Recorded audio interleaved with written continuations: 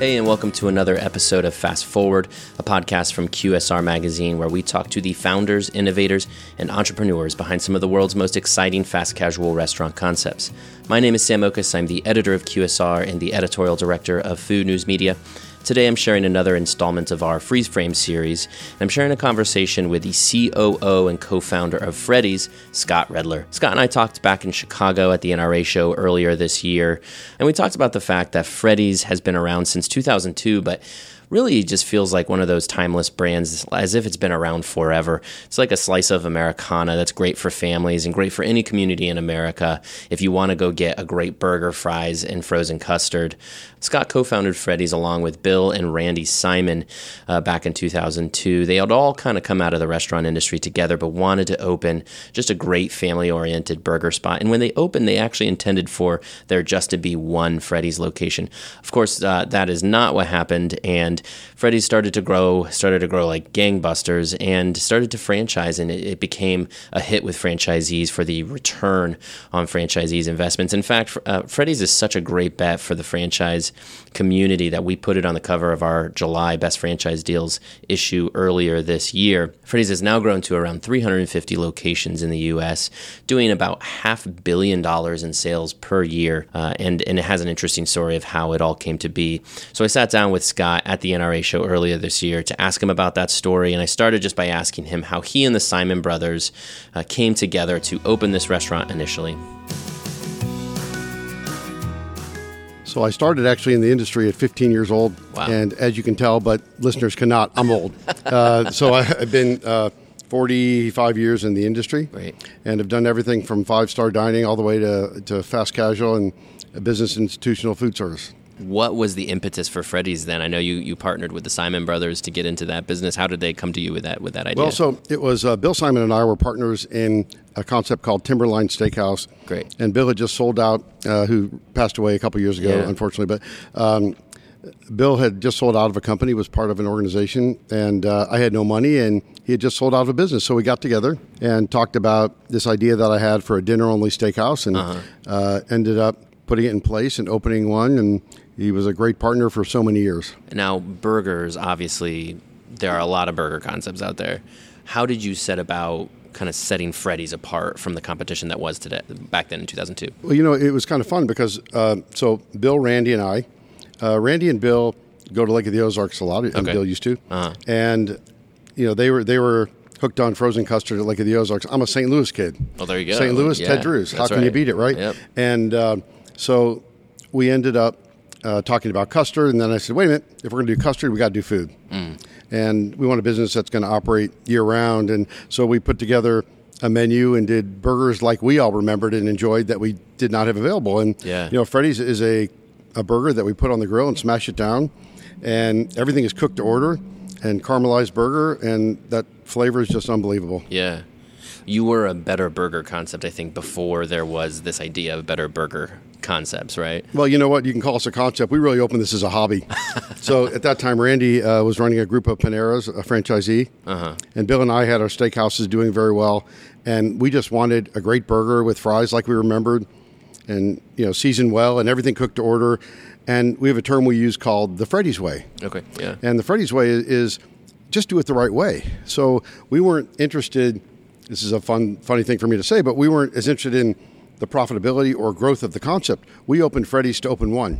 Oh, really? We never had the plan to open a second, and nobody believes that, but that's the truth. And we opened it just to get burgers and frozen custard in the way we wanted them in Wichita, Kansas, done with what we call today the Freddy's way. But then, obviously, that changed. What changed it? When did number 2 come along? Well, so Wichita is the smallest town I've ever lived in, Okay. and moved from Washington, D.C., and I've lived in St. Louis and Minneapolis.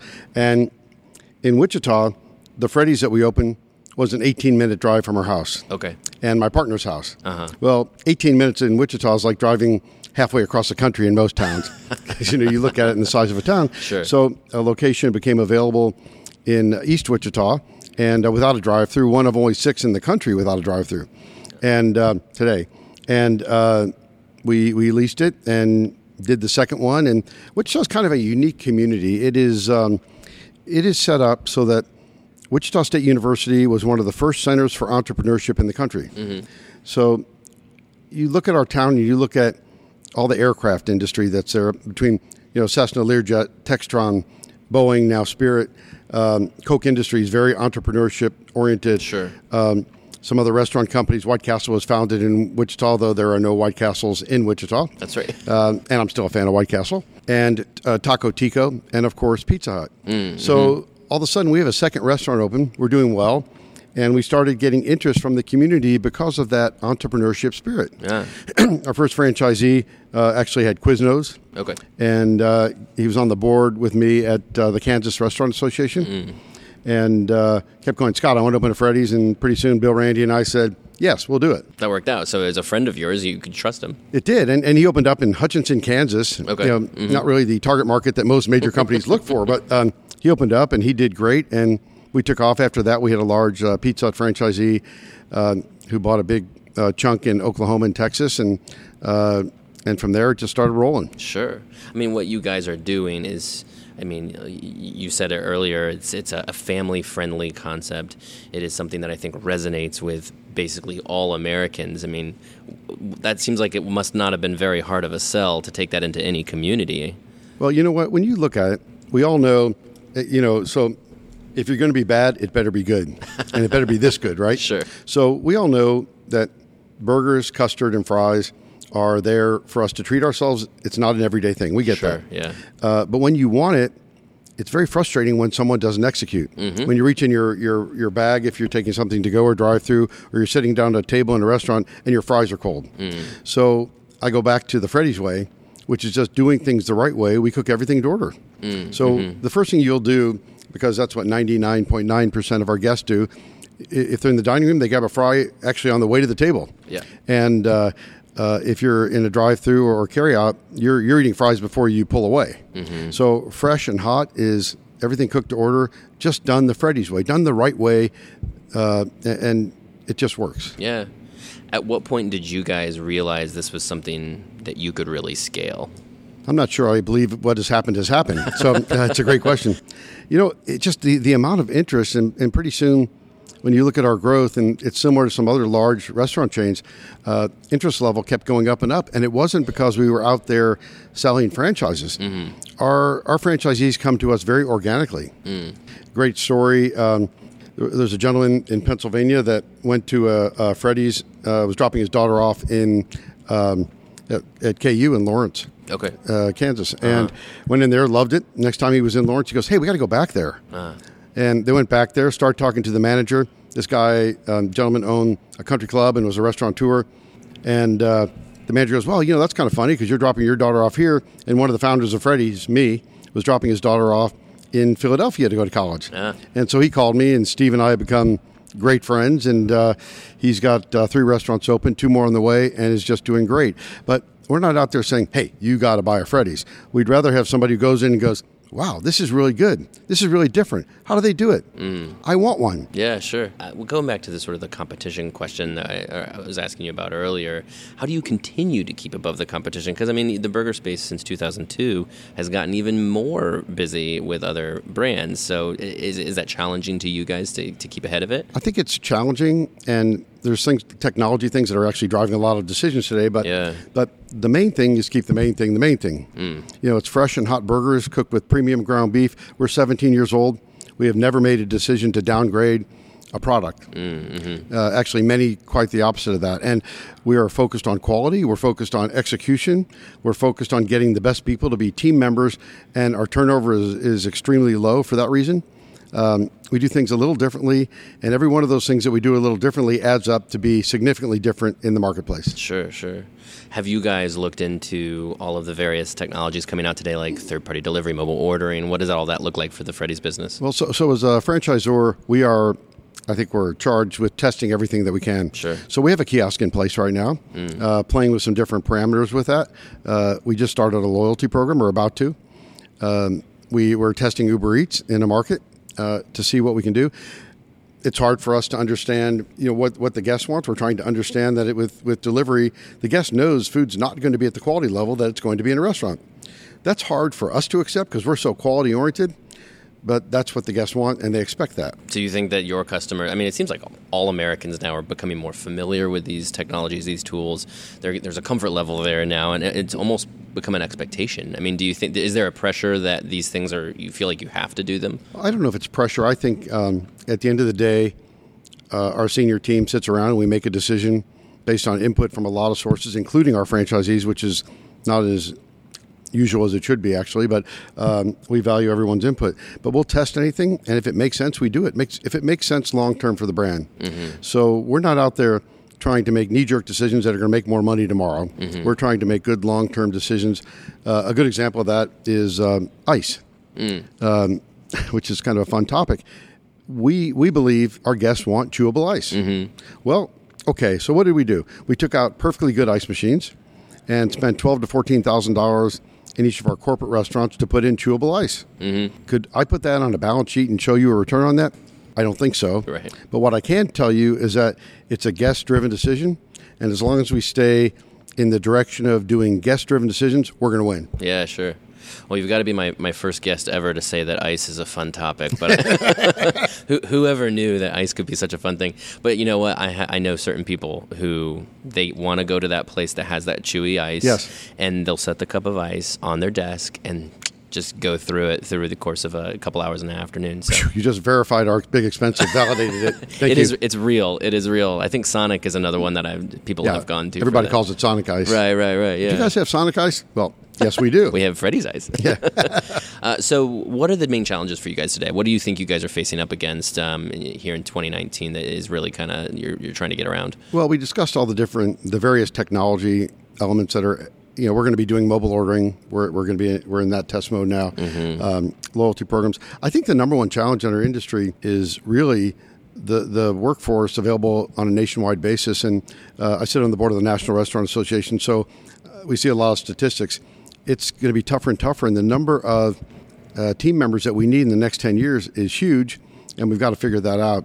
A lot of people feel that technology and computers are going to start doing a lot of work that employees and team members used to do. I think we're going to see that rapidly expand and increase. But it's hard to get hospitality from a machine. Sure. I was just having a conversation with Frank Pacey of Corner Bakery, and we talked about the drive-thru because Corner Bakery is investing in some drive-thrus now. And I was telling him about how our drive-thru study that we do every year, for the last several years, everybody's been talking about mobile ordering, how that's going to affect the drive-thru.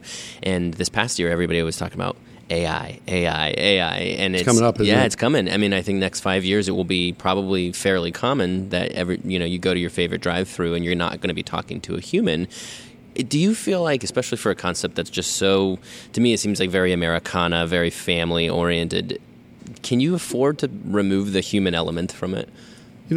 So first of all, that's one of my favorite issues of the year is the drive-thru. And you don't really have to redo the cover photo. It's been the same. Chick-fil-A wins every year. I know, they should. Sure. They should. Right. You guys do a great job on that. We always learn a lot, so thank you. Absolutely. The human element, if somebody goes into a Freddy's and they're used to the, I'm going to call full-service hospitality in a fast casual environment, if they understand that's what Freddy's is all about, and we've got a line, and we've got a kiosk there, and you go order from the kiosk, does that impact your hospitality? I'd probably turn the question back to you. We need to make sure we put the energy into our expediter position and dollars, and also somebody in the dining room checking meals and assisting where needed. But I think you can accomplish both. You just have to be very careful about the balance. Sure, yeah. What does growth look like today? Because you guys are growing like gangbusters. I mean, you're up close to 400 locations now, right? 342, but I'm not sure. 342, okay. That's today. Because I saw a number recently, and I was like, wow, I can't believe how fast Freddy's is growing right now.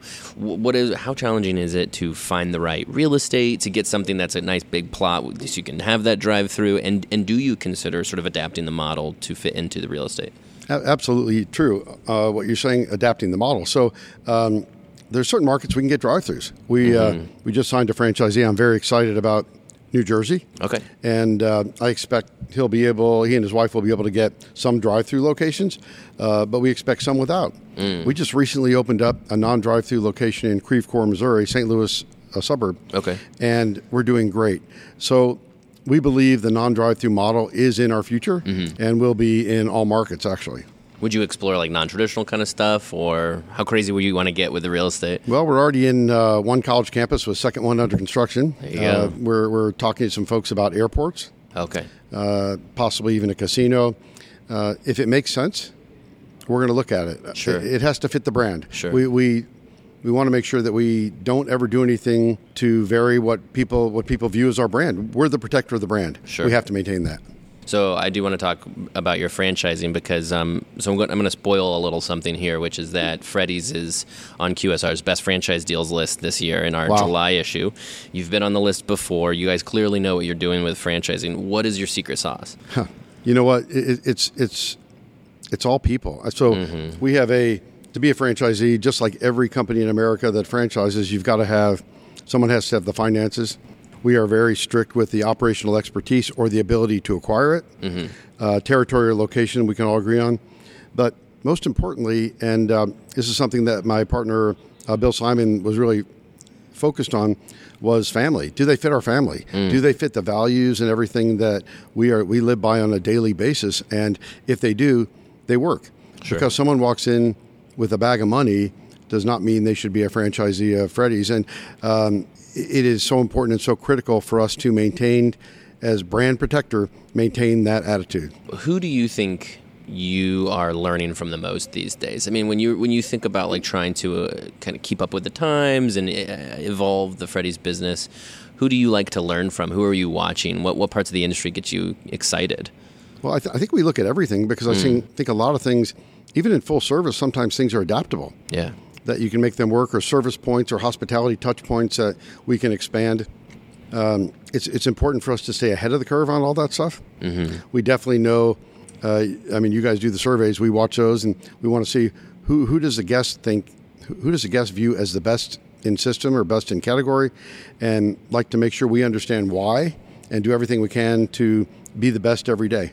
What are the things that are keeping you up at night? I still think the availability of employees, of team members. And, we offer, I can tell you multitudes of stories of someone that has started with us as an hourly cook and become a supervisor and a manager and a general manager of a training restaurant, and then a franchisee. It's happened numerous times. Our first GM and our first Freddy's now has, I think, 9 Freddy's. Wow. One of our training GM, I think they're opening their 3rd location.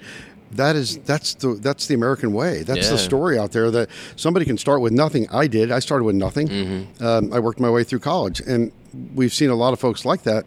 A lot of our team members that have done that, and all of a sudden, they're growing. They're getting married and having kids, and I'm getting older, and they're living on a nice house on the hill. So it's the American dream. Yeah. And hard work with the right attitude pays off. Thinking about sort of that, people you've seen go through the system and kind of, become owners who started as GMs. I mean, you have 17 years behind you now. What do you think has been sort of the number one thing you've learned in that time? Looking back to 2002, what's the biggest lesson you've picked up since those days? It really is.